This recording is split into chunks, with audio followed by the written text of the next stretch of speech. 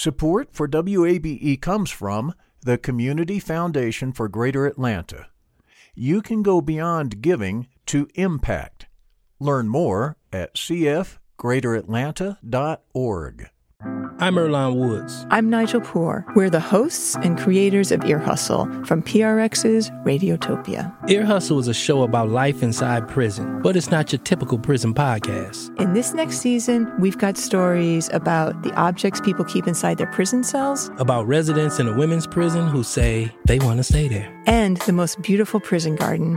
Earlonne, I will never forget it. Ear Hustle. Stories about life on the inside, told by those who live it. Find Ear Hustle wherever you get your podcasts.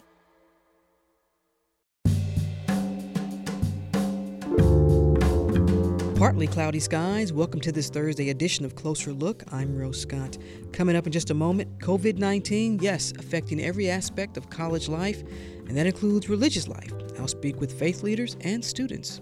Muslims stand close to each other, no gaps in between, but because of this we maintain a 6 feet gap, and everyone had to wear their masks, of course. Our work is intrinsically high touch, I think there's a part of us that's kind of operating from a space of yearning and longing to make those connections, and so we're trying our best to utilize the technology to do that. Those conversations coming up in just a moment. Now on to Hurricane Laura, bringing flash floods and high wind speeds to the Gulf Coast. Earlier today, the National Hurricane Center released a statement warning of, quote, a life-threatening storm surge with large and destructive waves. Now, the first death from the storm was confirmed earlier today by Louisiana Governor John Bel Edwards. It was a 14-year-old girl who died when a tree fell on her home. And some Georgia Power crews headed to Baton Rouge, Louisiana earlier today. They headed for Baton Rouge around 6 a.m. And that's also around the time the powerful Category 4 storm reached the coast of Louisiana. Now, since then, the storm has been downgraded to a Category 2, but the storm still has wind speeds of up to 150 miles per hour. And from one crisis to another, the State Department of Public Health reports there are 260,590 confirmed coronavirus cases here in Georgia. There are 23,939 hospitalizations, and we know of those, 4,360 are ICU admissions. In terms of Georgians who have died due to the virus, is reported at 5,311. This is all according to the Georgia Department of Public Health. And now to this. The past 4 months have shed a light on the ongoing racial injustices facing our African-American community. Citizens around the country have used their voices and platforms to speak out against these wrongdoings. Over the last few days in our home state of Wisconsin, we've seen the horrendous video of Jacob Blake being shot in the back 7 times by a police officer in Kenosha, and the additional shooting of protesters. Despite the overwhelming plea for change, there has been no action. So our focus today cannot be on basketball. That's Sterling Brown from the Milwaukee Bucks. Well, the team was supposed to play Game 5 of a first-round playoff series against the Orlando Magic. That didn't happen. Also last night, the Atlanta Dream scheduled to play the Washington Mystics. That didn't happen. Joining in solidarity with the Bucks. And also, another of Atlanta's professional teams did not play a scheduled match. Solidarity from both sets of players, suggesting it is a decision that they have taken, and that they are all united in their decision not to play this game. Remarkable scenes. The Atlanta United was to play Miami, players wearing Black Lives Matter t-shirts. And tennis champion Naomi Osaka had a semifinals match today, but cited on Twitter, quote, before I am an athlete, I'm a black woman. And as a black woman, I feel as though there are much more important matters at hand that meet immediate attention rather than watching me play tennis, close quote. And from the NFL, the Colts, the Jets, and the Washington teams not practicing today. It's not clear if games and matches scheduled for tonight will take place, but it is clear these athletes are taking a stand. Joining me now to add more perspective from Jersey Girl Sports is sports business and marketing journalist Marcelle English. Thank you for having me. What do you make of the athletes not playing last night? I was so excited to hear about their stance and what they were doing and their participation.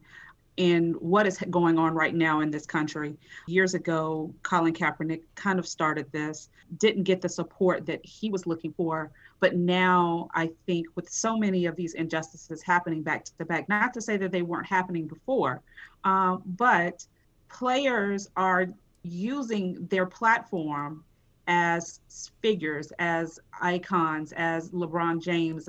They're taking a stand for what's happening, and it's causing people to look. Working with brands who are multi-billion-dollar companies and athletic teams and athletes who are now speaking out against this, it is an opportunity to make some, as John Lewis would say, start some good trouble, to bring some attention to what is happening and make change. Also, the Washington Mystics last night, as they walked out with T-shirts, they had letters on their shirt that spelled Jacob Blake, and on the back of those shirts, 7 would appear to be holes, 7 bullet holes. Powerful statement there. Kenny Smith, longtime analyst, basketball analyst, of course, former NBA. Kenny Smith walked off the set of TNT saying, you know, right now as a former player, I stand with the players and I just can't be here right now. This is an opportunity for sports to get it right, to stand up and say what's on their mind and speak about these injustices that are going on. And one of the things I'm happy to see, it's not just African-American players, it's white players, it's British players, it's players who are seeing that this is an injustice that is going across this country. And so you're not just, seeing the Black players. I was listening to the press conference from the Detroit Lions, and their quarterback, who is a white quarterback, got up and said, we can't just go out there and run drills and run routes. These are conversations that we need to have, and have these conversations, not just with us, but with all of the players of the team. And here's an opportunity for African-American players to talk to their white players and their white counterparts and colleagues within the teams, no matter what league it is, and talk to them about allyship. How can they be an ally in their fight and quest to bring some attention to what is going on? Let me ask you this, Marcel, because I've heard folks say, and I think Charles Barkley and Shaquille O'Neal alluded to this last night, so what's the plan? And someone listening says, well, what's the plan here? So is the plan then the owners of these teams, the league commissioners, who may have a better relationship with legislation, or may have a better relationship with even the President of the United States? Right. Is the plan then to hopefully get some legislation, get some policy changes? Is that part of it, you think? It's got to be a part of it. As the saying goes, if you don't plan, you plan to fail. There's got to be an ask here. And that is one of the biggest things. What is the ask? And I agree with that. Are you using your power and your network to help make some change? Are you using your power and your network to bring additional dollars to organizations that need it to help promote the message? While I do see the boycotts that are going on, the conversations of allyship, the speaking out, the interviews, but what is the ask at the end of the day? I agree with that. And there's something else we should note, because these matches, these games being played without fans, there's a financial aspect to this as well. And I'm curious to get your thoughts on if we weren't in this pandemic as well, because if there are no games, fans don't come to the games. They're not spending money, obviously, from parking to the foam fingers. We're number one and all of that. Do you think the leagues would still be as supportive of this action if we weren't in this pandemic? I think the pandemic has, and I hate to say it this way, has helped the cause to bring light and bring attention to what is going on. I think, unfortunately, with George Floyd, everybody was at home. They're watching the news to see information on the coronavirus and what is going on in their particular state. But then here is this video of this African-American man being held down under the knee of a cop And then we see the video, see in the video, see him die. And I think that was a lot of what has brought attention and brought light to what is going on, because people were at home. And I think that is still the case. A lot of people are working from home. So their opportunity to be engaged with media, whether it's television or podcast or radio, whatever it is, is greater because they're at home. There are not many places they can go to escape. If this does somehow trickle down to the collegiate level, maybe even high school level? College sports is such an entity of its own, especially when you look at college football and basketball. Some of these colleges bring in more money than NFL teams. And because there are so many different layers of where the dollars are coming from, whether it's sponsors or boosters and things like that, alumni. But I think it's going to happen. These young men and women are just as passionate as our professional players. And I definitely think it's going to happen. I remember when I was on your show and we talked about Missouri a couple of years ago, I went to Purdue and, looking at these players when Drew Brees, who is their superstar from our school, came out and spoke about players it's a disgrace if you don't stand for the flag. And then we saw the Purdue players still taking a knee, going against what their famed alumni said. I think these players are just as passionate as our professional players, and it's definitely going to trickle down. College sports right now is already hemorrhaging money. It's already at a standstill of really not knowing what's going on. When we have major groups that are saying, I'm not going to, Big Ten and the 12 saying that they're not going to play, and then you have the SEC and the ACC that are playing. There's still going to be opportunities. There's still going to be situations where these college players are going to say, no, I'm not doing this. Mm-hmm. And we should note, too, that Drew Brees later said, he made a mistake, that he wasn't understanding the full extent of what his black teammates were talking about and fellow players in the NFL. So that was something to watch there. Which I just have to sigh at. Okay. I mean, I hear you. Yeah. I hear you, but this conversation is not new. It's something that is not new. Drew has been in the league for so many years. You have played with so many African-American players. You are revered as one of the top quarterbacks in the league. And those are the types of comments that make it harder for the message to be heard. When you have a player like a Drew Brees, and there are others, so I don't want to just single him out. Mm-hmm. There are others who know, and then they still make the comments that they make. And then because it has become a media or marketing or PR nightmare for them and their quote unquote brand, then they want to retract. As a PR professional, that's what I get paid to do. I come in and I clean up your mess. Let me ask you this. Does Colin Kaepernick get signed for the upcoming season? No, I don't see it happening. Somebody may sign him because it's a good look.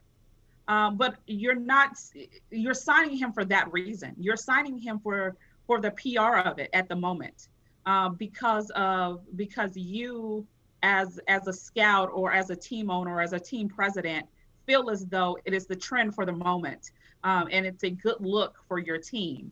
But if Colin Kaepernick does get signed, what kind of player is he going to be on the field? He was a decent player when he was playing. Anybody can throw and run routes when it's just you and a wide receiver. Mm-hmm. I would be interested to see. But the thing about it is, has Colin come out and said that he wants to be signed, that he wants to come back into the NFL? It's been 4 years. There have been so many mismanaged opportunities. Yeah. It's been almost 4 years to this week that he first took the knee. I would be interested. We saw Roger Goodell do an about face earlier this year. And, I would love to see what the NFL is going to do. right now, since the NFL is just in drills and in practice, we see them just saying that we're not going to have practices. But is the NFL and are the NFL players willing to boycott games and not play, not take the field? Is that the price that you're willing to pay? Because you weren't willing to pay that a couple of years ago. Has the currency on your character changed within those few years? And are you finally seeing what you need to do as a player and as a role model to a lot of people? We shall see. From Jersey Girl sports business and marketing journalist Marcelle English, as always, good conversation. Thanks for taking the time. Yes, ma'am. Thank you.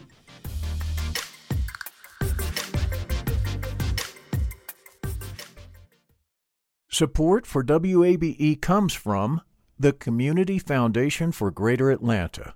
If you love Atlanta, you can invest in the big picture. Learn more at cfgreateratlanta.org. The field of mental health counseling is growing rapidly, and Richmont Graduate University can equip you with everything you need as a licensed professional counselor while integrating your faith into your clinical practice. Programs are offered in Atlanta, Chattanooga, and online. Apply today at richmont.edu. That's RICHMONT.edu. Closer Look continues now here on 90.1 WABE. This is Atlanta's Choice for NPR. I'm Rose Scott. The college experience, beyond the lecture halls, labs, and the library, it means something different for every student. For some, it's the Saturday football games or orchestra or Model UN. For others, it could be spending long hours in the library or sometimes commuting while juggling work and school at the same time. It's different for every person. And now, with COVID-19, which has affected every corner of campus, everybody's affected. And that includes religious life and our faith-based organizations. Now, in today's special edition of Closer Look, we're talking to faith leaders and students at institutions of higher learning throughout the region. And we're going to begin with the Reverend Dr. Nichelle Guidry. She's Dean of Sisters Chapel and Director of the Wisdom Center at Spelman College. Thank you so much for taking time. I really appreciate it. Thank you so much, Rose. It's great to be back with you. Spelman College, like so many institutions of higher ed, they've shifted to online instruction. Let me ask you this. Let's begin here. What's this transition been like for you? I think it's been a transition of having to sort of feel our way through it. I think we're still sort of trying to live and work and do ministry in the shock of all of this. And, we continue to use this language of unprecedented times, and it is unprecedented for our generation. We haven't had to try to live and work as if multiple pandemics aren't happening at the same time. And so this transition has been a day-to-day journey of trial and error, of seeing what works and seeing what doesn't work, a trial and error and a journey of faith. I mean, I think as a faith leader, I feel I have to be really liberal with that language right now, of kind of living in such a time of uncertainty and so much grief and so much turmoil, and fear and frustration and rage. If it wasn't for faith, for my faith and for the lineage of faith that I and others tap into on a daily basis, I don't know how our work would carry on. Faith is believing that despite circumstances, and despite the finitude, I guess, the limitedness of our own strength and our own resources, we have a higher source that we can go to. And that has really been carrying me through this period. For our listeners who are not familiar with the Wisdom Center, it's a very important space, figuratively and literally, for the Spelman community. Sure. So the Wisdom Center was founded by my direct predecessor, Reverend Dr. Lisa Diane Rhodes, who was the Dean of Chapel and Director of the Wisdom Center at Spelman for 16 years before I took that position in 2018. The Wisdom is actually an acronym. It stands for Women in Spiritual Discernment of Ministry. And in the center, we define ministry very broadly. So we do have students in our center that may have identified a calling to do traditional ministry in a church, but we also have women who have and students who see their work in education, their work in law, their work in medicine as a divine call.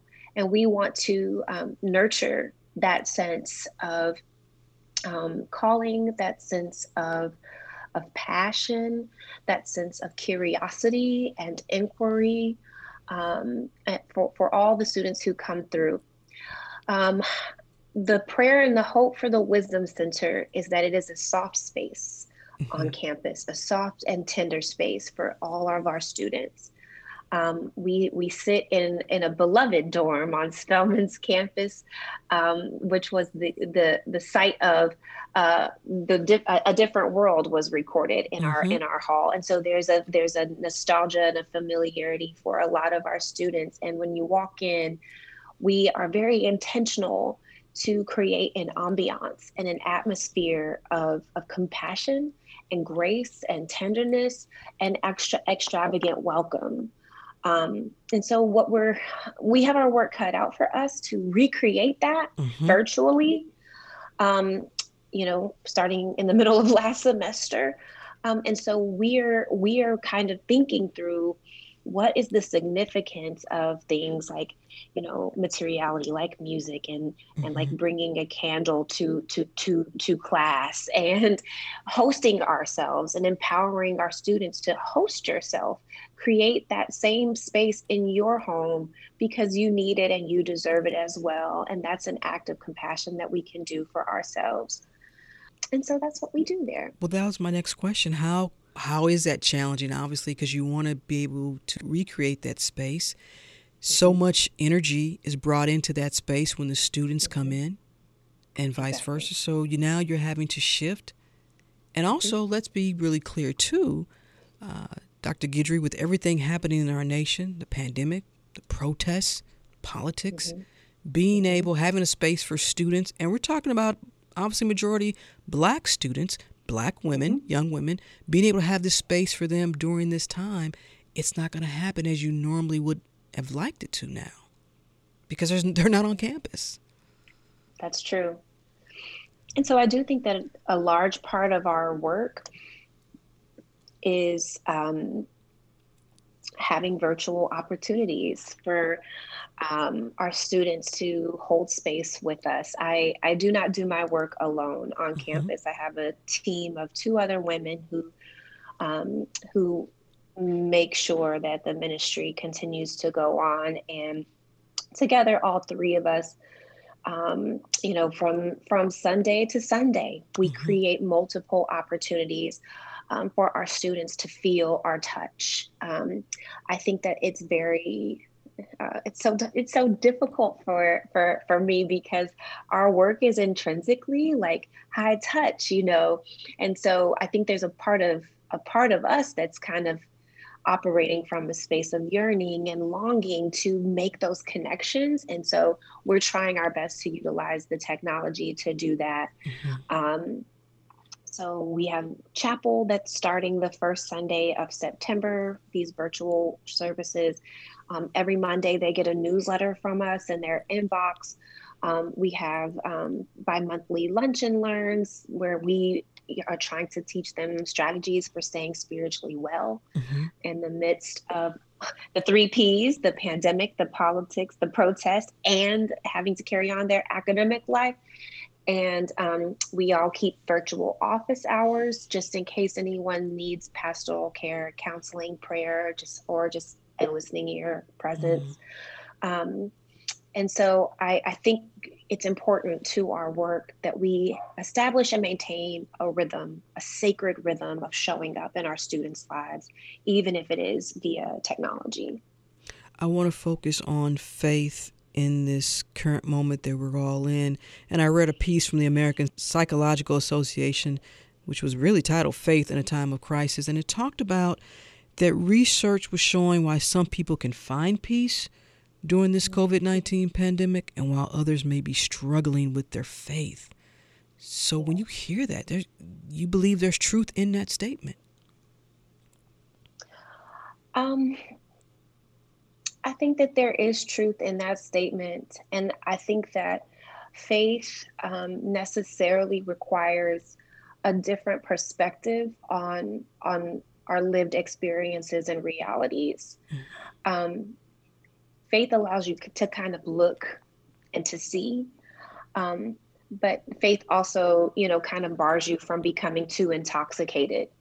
And for me, this is where my history, my heritage, my lineage as a Black woman becomes all the more critical to my identity and my practice of my faith. I think all the time about the struggles of my ancestors, my foremothers and forefathers, all the people who went before us, the people that we know collectively, the people we share as ancestors, and even in my own bloodline.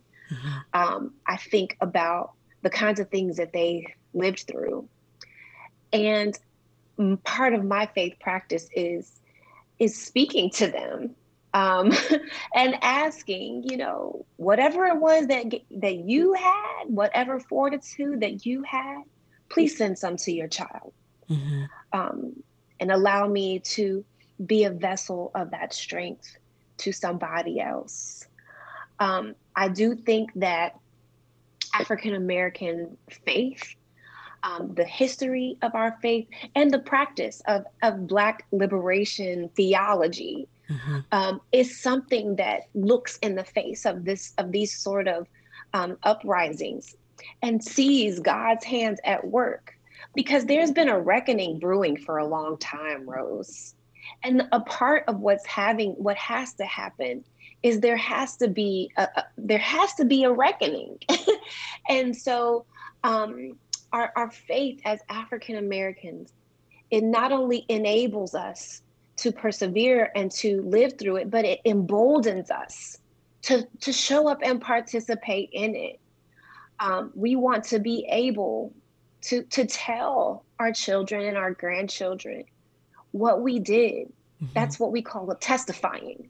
We want to be able to testify that this is how we showed up and this is how God moved. And sometimes you got to live to get to the testimony.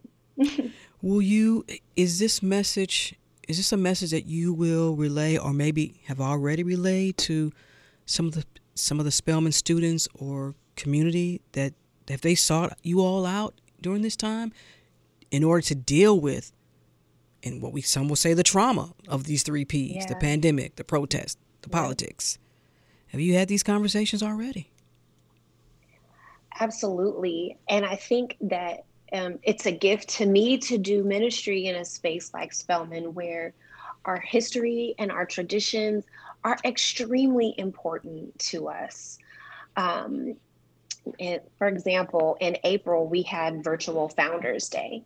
And the beautiful thing about Founders Day is that it is an annual opportunity to come together as a community. And this is a global community. Every Founders Day, you will find Spelman College Happy Founders Day trending on Twitter from all over the world. It is a time for us to come together to look back and to assess what is the way forward in light of where we have been. And that is a holy practice. And I say this to my students all the time. I say, what is your practice of sitting? What is your practice of introspection and reflection?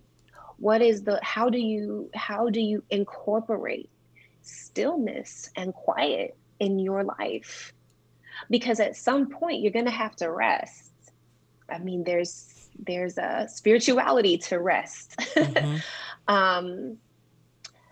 And so, yes, I find that, encouraging our students that part of showing up means self-preservation, means rest, means introspection and self-reflection, means communion with the Spirit.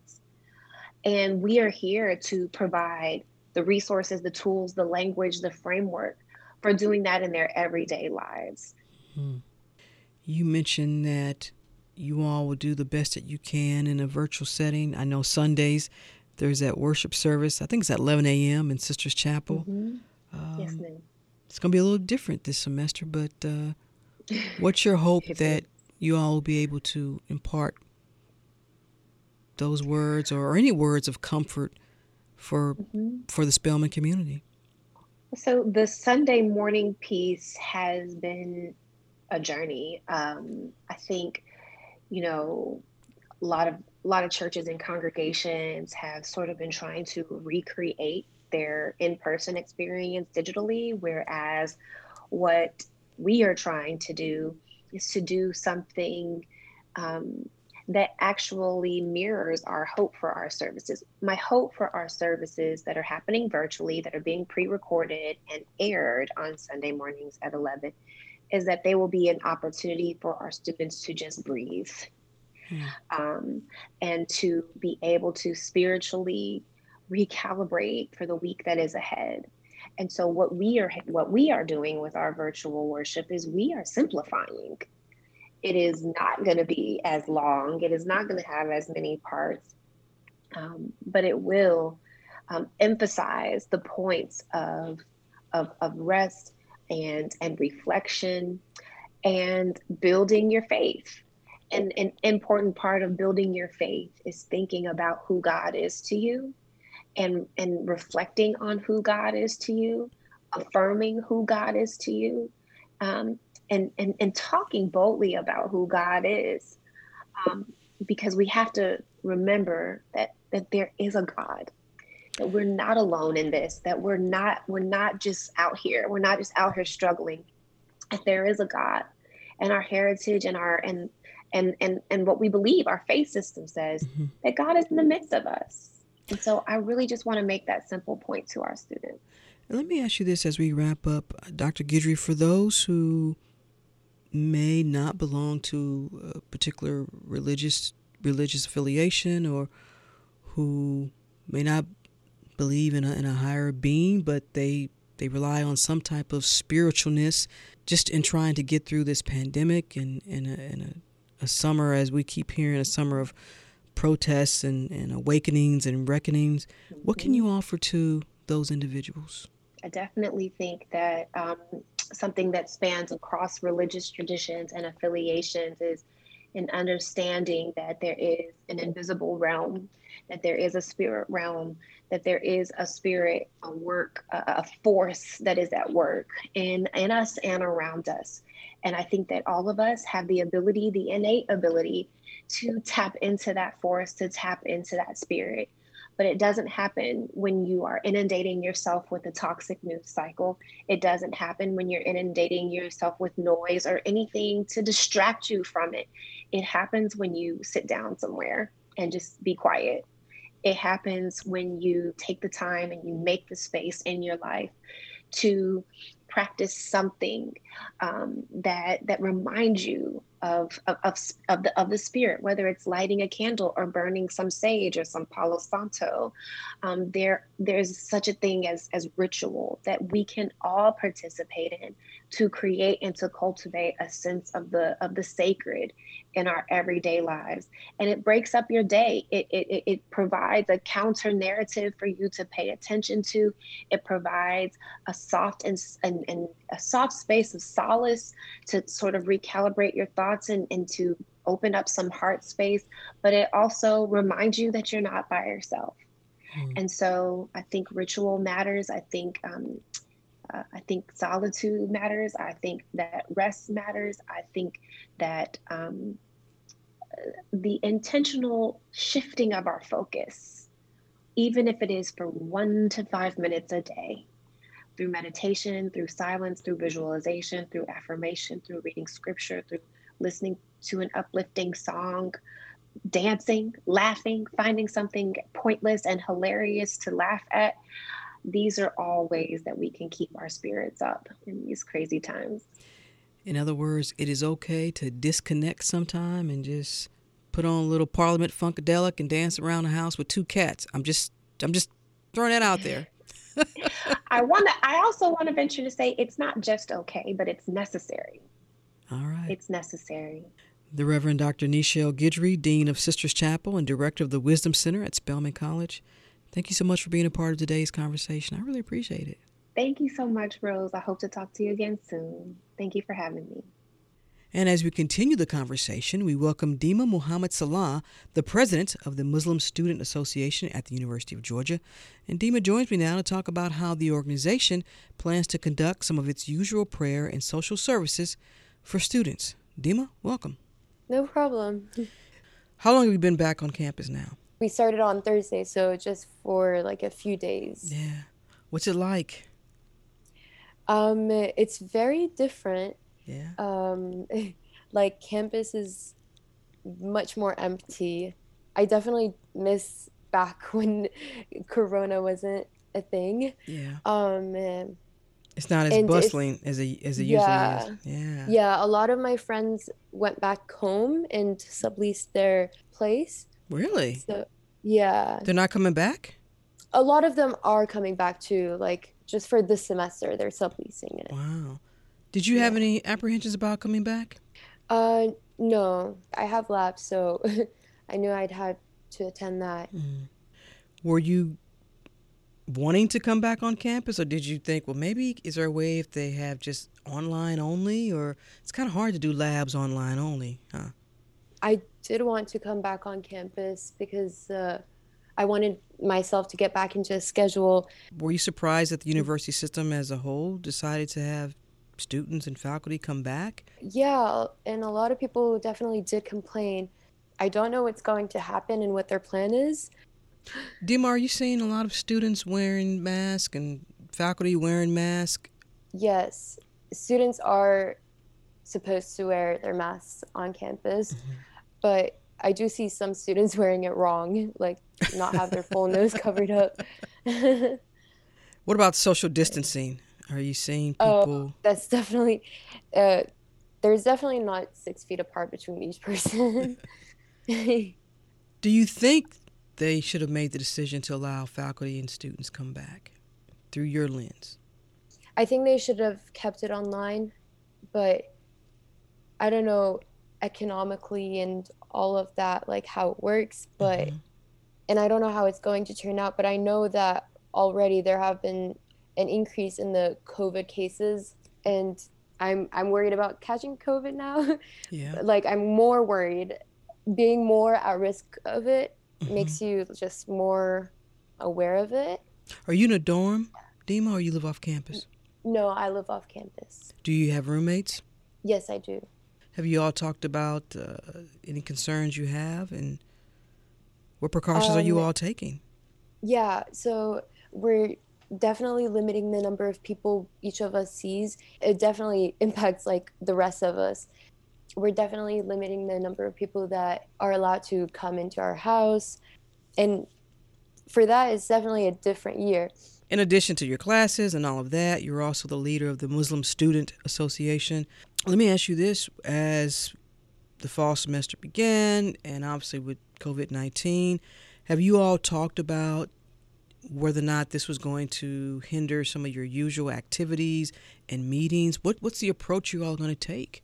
So far, what we have planned is we do our bi-weekly like lectures through Zoom. There are, of course, perks and cons in that. Like the perks would be getting speakers more easily because they wouldn't have to travel like they did in the past. Probably even cheaper for the club. But the cons are, it's going to be much harder to get, especially the freshmen, involved. And getting everybody together. Yeah, getting everybody together. For example, we had a Friday prayer, Friday congregation this past Friday, because I know some students have it really hard making it to the mosque, to the local mosque, like 1:30, which is when the local mosque has Friday congregation and other things. So we always provide that to make it most feasible for the students and to also give students the opportunity to meet each other and interact. So this past Friday was very different from past years because in the past years there would be a lot of people, like at least 20 people attending, and this year we only had like 6 people attending. But also you have to adhere to those guidelines in terms of the maximum number of people that can be in a gathering as well. So we did a sign up, and we used, for prayer rugs, we use disposable tablecloths to just throw those away after they use it. And we ensured that each person was 6 feet apart from each other, and everyone had to wear their masks, of course. And we checked the temperature for each person. And we limited the number of people to 20, even though we didn't need to, because only... What do you make of all this, campus life and how this intersects with also your spiritual beliefs and your faith? What do you make of all this? Well, okay, so campus life is definitely very different, and we're going to try to find the best ways to keep the MSA and like the Muslim students on campus have a strong foundation to go to when they need any help, like spiritually, like social wise, and any questions they might have, even career wise or anything. It's been hard trying to figure out how we're going to do that.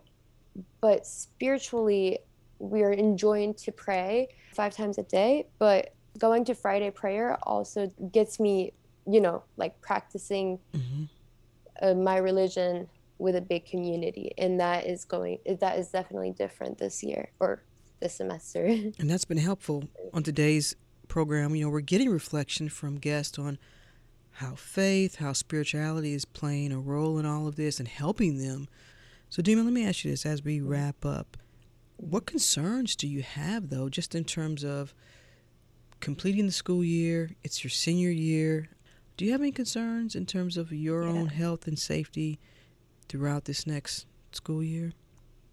I've been thinking more about like how things are going to be after this all ends, hopefully. For example, for my MSA, if that foundation will still be there for future freshman students. And I also am very curious and kind of nervous to find out how it's going to impact everyone overall, like when it will all end, and the fact that this is definitely making it stall longer, We're all waiting to see. I think that's what we're all waiting to see, what's going to be on the other side of this, and then what life will be like for all of us when we get through this. Yeah. Dima Muhammad Salah is the president of the Muslim Student Association at the University of Georgia. She's a senior biology major. Dima, thank you so much for taking the time, sharing your thoughts. I really appreciate it. Thank you. I appreciate you listening. Best of luck to you with those labs. Thank you.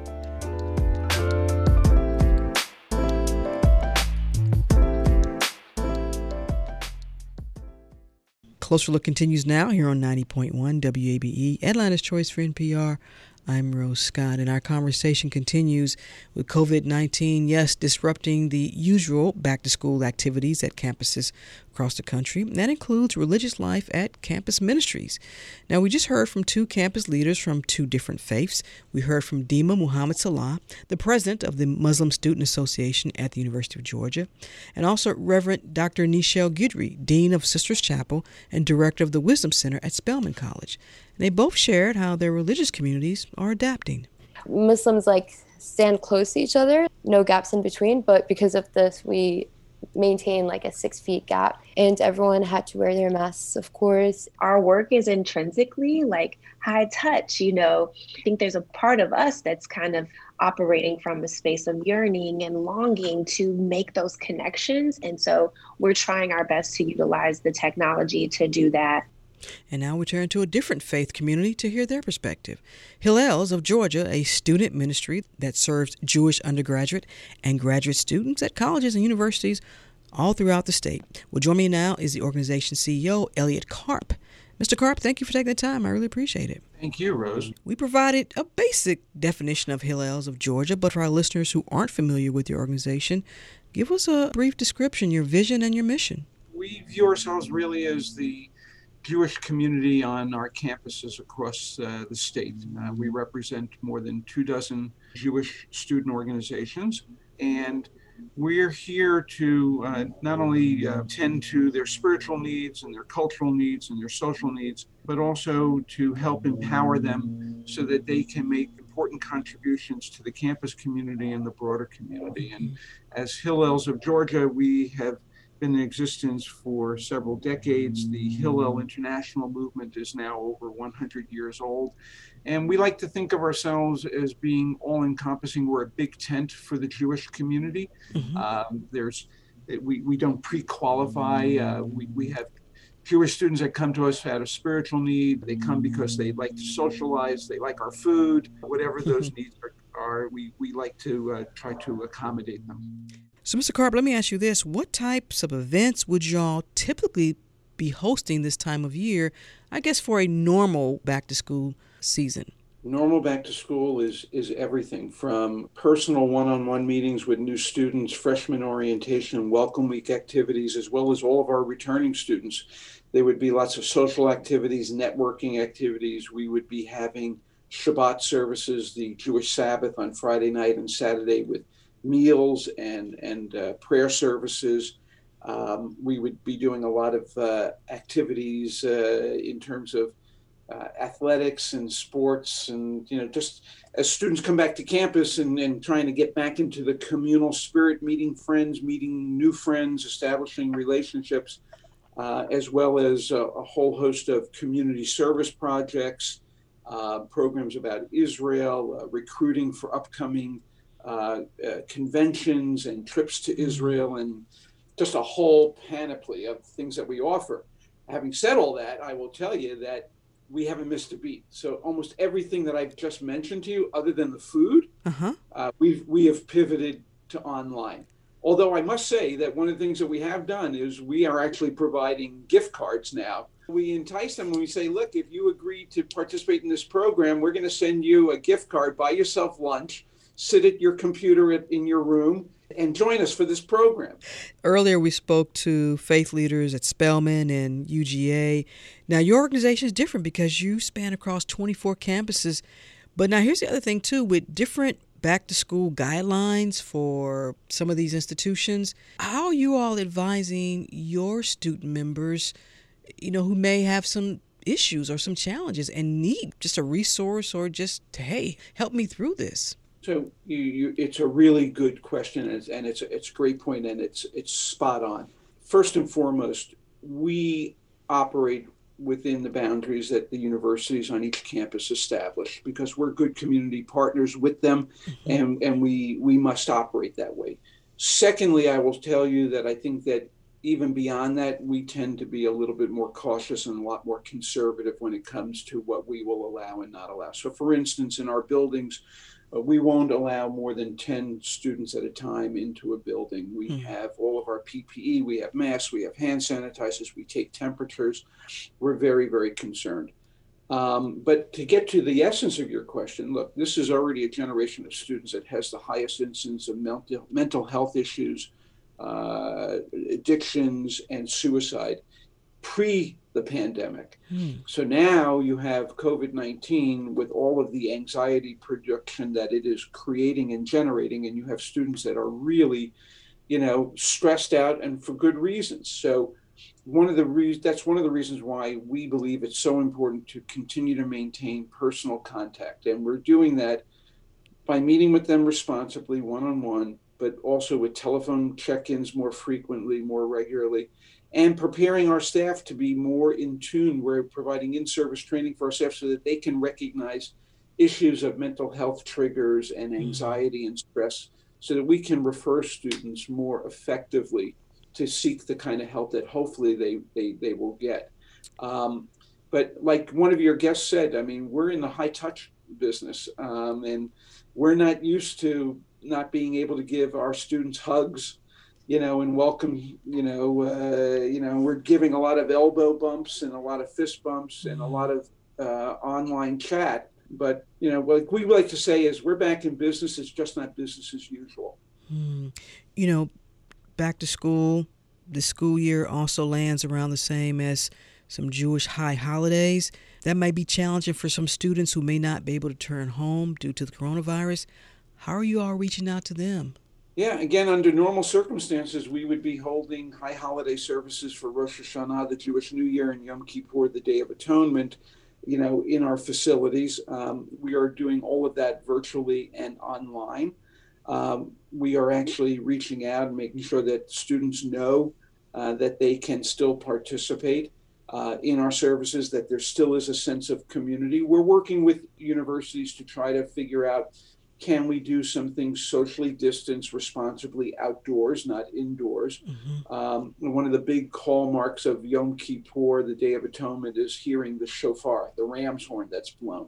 Mm-hmm. And so, we're working with campuses to see whether or not we can have an abbreviated service that would bring students together so they can stand socially distanced. Whoever blows the shofar will be apart from them. We'll have plexiglass because we don't want it spreading any potential germs and what have you. But that's the holidays. But every Friday night to Saturday night is the Jewish Sabbath. And we're used to here, I'm sitting in our offices at the Marcus Hillel Center at Emory University. We're used to having anywhere from 60 to 80 students for Friday night Shabbat dinner. We're not doing that right now. But what we are providing is every Friday we have what we call Shabbat in a box. So it's a prepackaged meal and it's walk up. And we get to say hello. Hey, how are you doing? Here's your meal. Now go back to your dorm room, go back to your apartment, enjoy a Shabbat meal with your roommates and your housemates. You just can't have it here at Hillel because we can't and we don't want to congregate. We don't want that happening. Right now in our nation, and I've been having this conversation I pretty much every day when you think about the pandemic and then the protests, and then it's a political season as well. Combine all of that. And then also just the daily normal, we could call it stresses of going to college. Have you had conversations with students already or even faculty members who are really having a hard time with all of this? And what do you offer at the intersection of your faith for those folks when they come to you all? It's a very important question. And what we are finding, and I think we've been pleasantly surprised about this, is that many more students who perhaps would not avail themselves of coming to Hillel are actually coming to us because what they're saying is right now, given everything that you described, between the pandemic, between racial tensions in our country, between the political season, they're looking for community. They're looking for one another. Whereas before they may have said, hey, you know what, I'm pretty independent. I'm pretty autonomous. I really don't need the help of anyone else.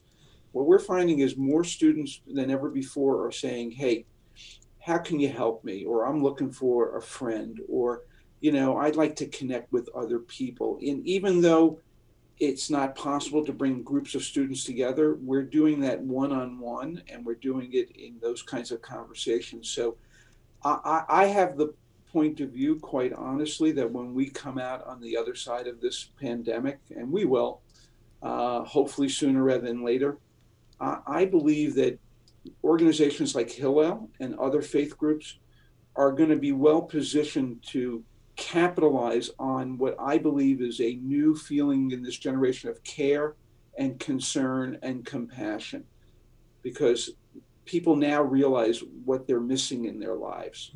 And we're going to be committed to making sure that we carry that forward. Well, let me ask you this as we wrap up. As a faith leader, then how are you managing through all of this? That's another really good question. I'm inspired by the students that we serve. They are so bright, they are so intelligent, and they are so passionate about wanting to make a difference. And that, when I have those times where I say, hey, I've had enough of this pandemic, I've had enough of the polarity in our society and in our nation, and I look at these young people and I listen to them and their hopes and their aspirations. And I say, you know what, that lifts me up, because that tells me what we're doing is important to help them, to empower them.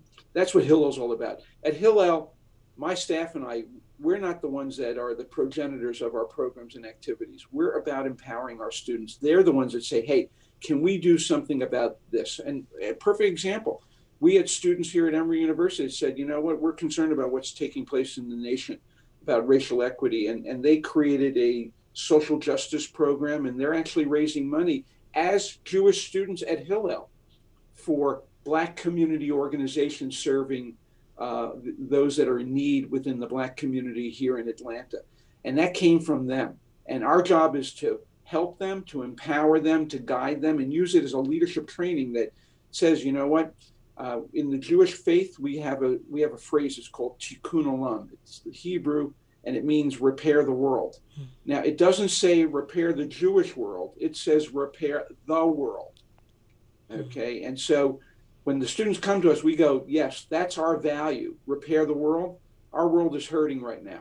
And if you want to help improve it and repair it, we're here to support you in that. So like I said, you know, I'm inspired every day, you know. So when I get those dark moments, like everyone, I just look at them and say, yeah, this is why I'm doing what I do and why my colleagues and the staff do it. And most importantly, it's why the students do it.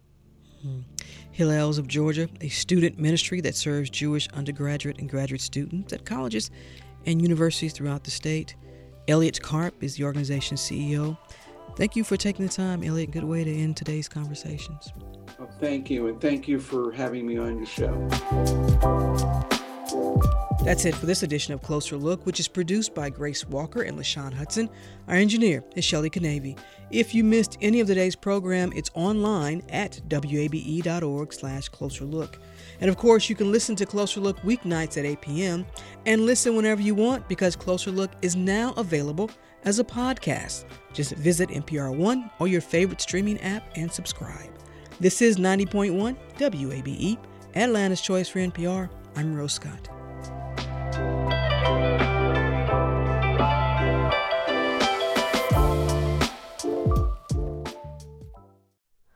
Hi, it's Terry Gross, the host of Fresh Air. We bring you in-depth, long-form interviews with actors, directors, musicians, authors, journalists, and more. Listen to our Peabody Award-winning Fresh Air podcast from WHYY and NPR. Local, state, national politics. WABE and NPR have the coverage you need. I'm Jim Burris, host of WABE's All Things Considered. Whether it's on the air at 90.1, streaming online, or connecting through our mobile app, WABE keeps you on top of election 2024 in what's sure to be a pivotal year in politics. And for candidates and ballot information, visit our election hub at wabe.org/election 2024.